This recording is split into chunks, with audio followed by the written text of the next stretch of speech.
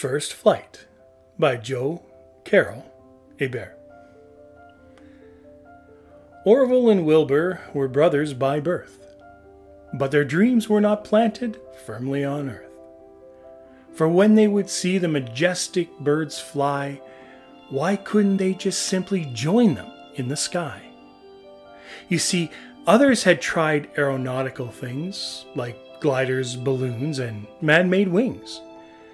But there was nothing right to sustain a long flight, so the brothers decided to make the thing right. An airplane with wings and controls they could steer. They decided to try it despite their father's great fear.